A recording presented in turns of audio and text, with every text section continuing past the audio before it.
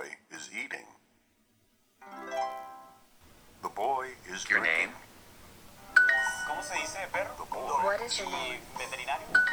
Doctor. The boy She is not a girl. First, hey, how's it going?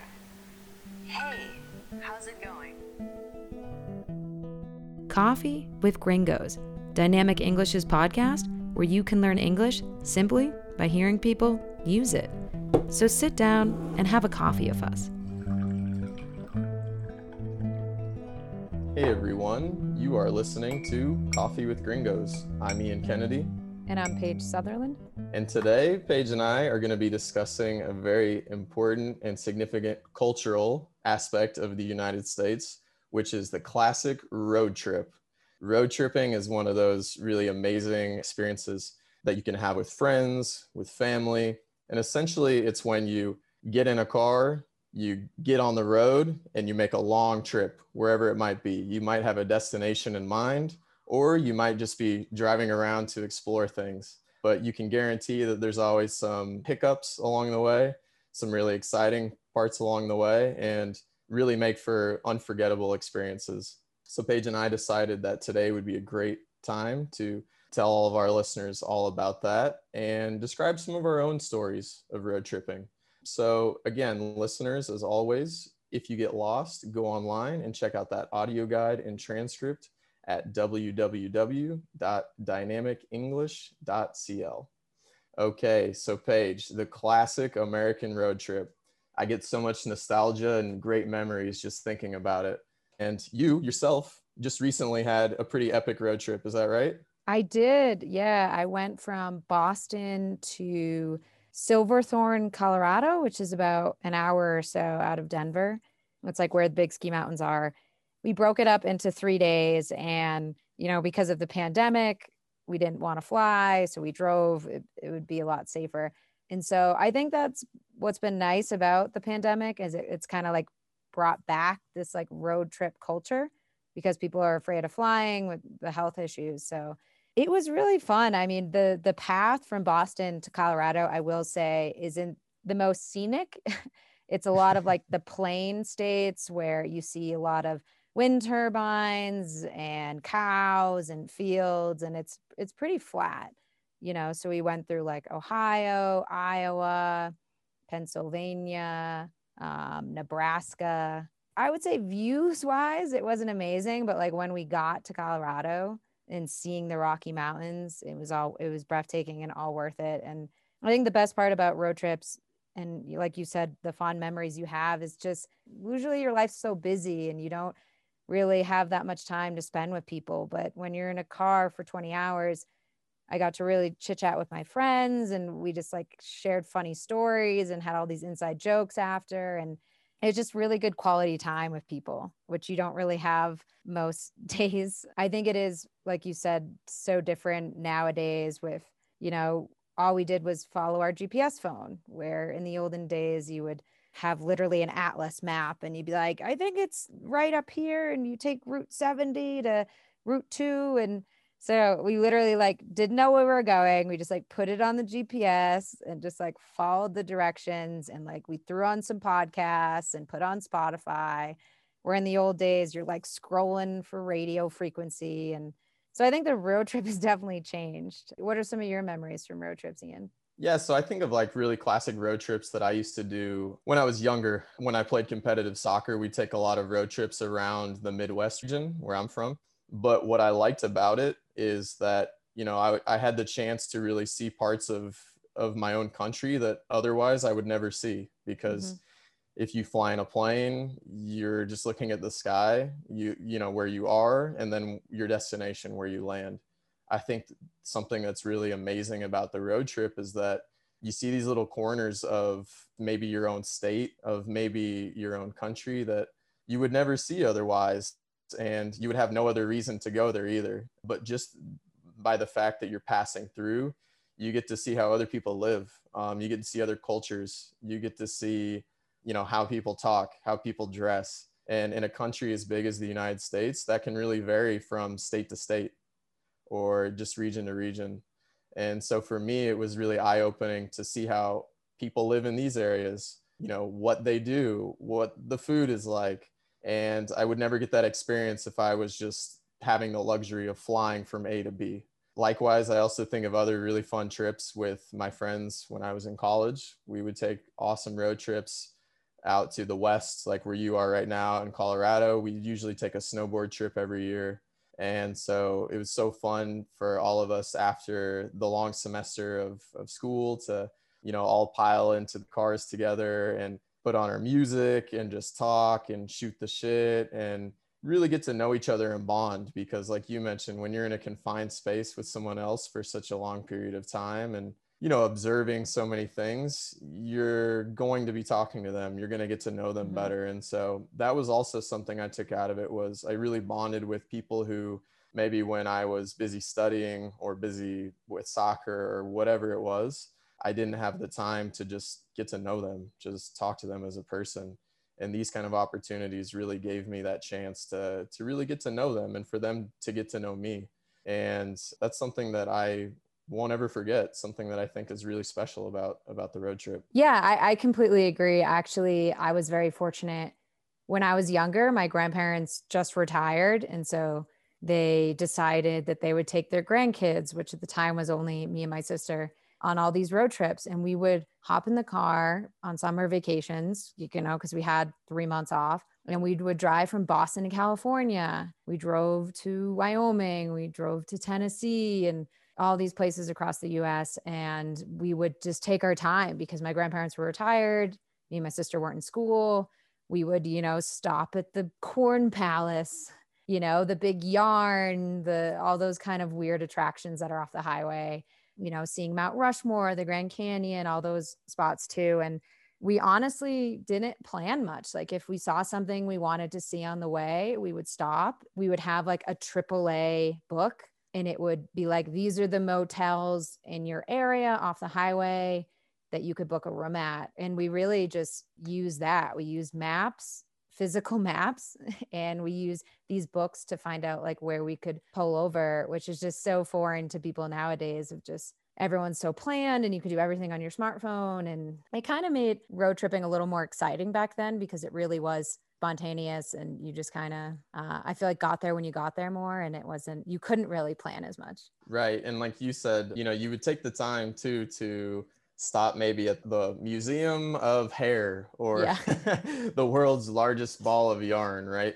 And that is another fun part of road trips is, usually you have a destination, but along the way you see these funny places or these interesting places, and it's fun to stop and check them out. My friends and I, we've definitely done that on road trips. On the way out to somewhere, said, hey, look, at the next turn there's this weird museum, let's go check it out. We're never going to have this opportunity again, right?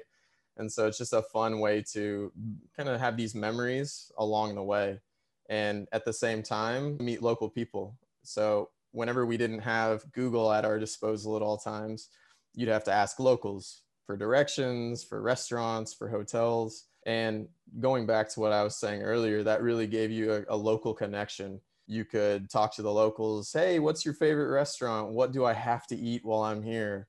What do I have to see? And most of the time people were super friendly. And that was something I loved is, just the treatment I would get from people who would say, treat us with the most respect, the most kindness, and try to show you the best of what their city offers or what their town offers. And unfortunately, I think in our age of digitalization, that's something we've lost a little bit, because like you said, we can Google restaurants, all the best restaurants in this area, or Google a hotel, and you could really go an entire road trip without ever talking to a local, which I think is a real shame. I think that's some magic that we lost in the process of having a true road trip. So I hope that people still do that. I certainly try to still do that. If I'm somewhere and I'm lost, or if I need a recommendation for something to eat, I'll try to ask somebody instead of just Googling it, just to have that connection, I think. Coffee with Gringos officially has over 100 episodes, and we are among the top podcasts in Chile, and that's thanks to you. But we're always working to grow our audience, so So make sure to follow us on Instagram, Facebook, Twitter, YouTube, TikTok, LinkedIn, and even Snapchat. But most importantly, rate, review, and share us with all of your friends, family, and coworkers. And if you want to take your English education to the next level, sign up for private or group classes with native English-speaking teachers at dynamicenglish.co. I think a big part of the road trips is the things that go wrong. In your experience, the different cross-country road trips you've had, anything that sticks out of a time that you had a struggle or something bad happened? Yeah, absolutely. I think of a few times with my family in specific where we every year took a road trip out to Colorado from Missouri to go skiing and snowboarding. And there were years where we'd be halfway through Kansas, which Kansas, in my opinion, is like the most boring state in the entire US. And so we'd be like halfway through Kansas and there'd be an insane blizzard. There'd be so much snow that we couldn't go anymore for the day. So we'd have to stay an entire day in a town in Kansas that had maybe a population of 50 or 100. We're talking super tiny. And that was, kind of eye-opening for weather conditions. And then there were moments where, of course, you have like auto trouble. So I remember one trip in particular, we drove to Texas for a road trip, and trying to come back, the engine or something in the car blew up or something went really wrong. And, we were stuck on the side of a desert road in Texas for hours and hours. I remember just hearing my dad saying every curse word in the book. And me thinking, well, are we going to get home at any time soon, as a little kid? But like we mentioned at the beginning of the podcast, there's always some sort of a surprise that comes along the way, right? Nothing goes perfect when it comes to a road trip. So you kind of just have to be ready for anything that could come your way. What about you, Paige? True. Can you think of any like nightmares or any little things that ever happened on a road trip? On the recent one that I went on, this month with my friends, luckily I wasn't driving, but my friend was driving and he was driving pretty fast and he got pulled over. I got a hefty ticket. So that was a bummer. But other than that, this trip was like pretty seamless. I definitely have had some stories. Like I said, with my grandparents, we went on countless road trips. And it's actually funny because I was very young. Like I was probably 10, 9, when we went on these trips. And so I was really into journaling and I would like journal the dumbest stuff. Like I'd be like, we reached Kansas at 10:42 a.m. And I would like describe everything. And it was like, I've reread them as an adult and they're so boring. And I'm like, why did I include this? It was just like way too much detail. A little reporter in the making. Yeah. You're just already forming your career. That's all right. Yeah. So I literally have a journal from every road trip that I've taken when I was a kid, which is funny. But no, I can't remember any off the top of my head that were too bad, but definitely broken down cars and speeding tickets and all the usual.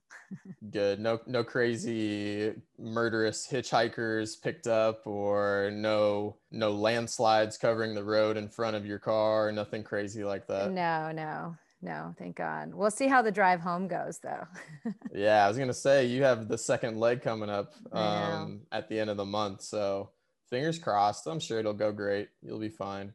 But this brings me to my next question I want to ask you. So looking forward to the future, road trips on your list. What do you have, Paige? What are some road trips you've thought about taking sometime in your life? Good question. I would say I'm a big fan of the coast.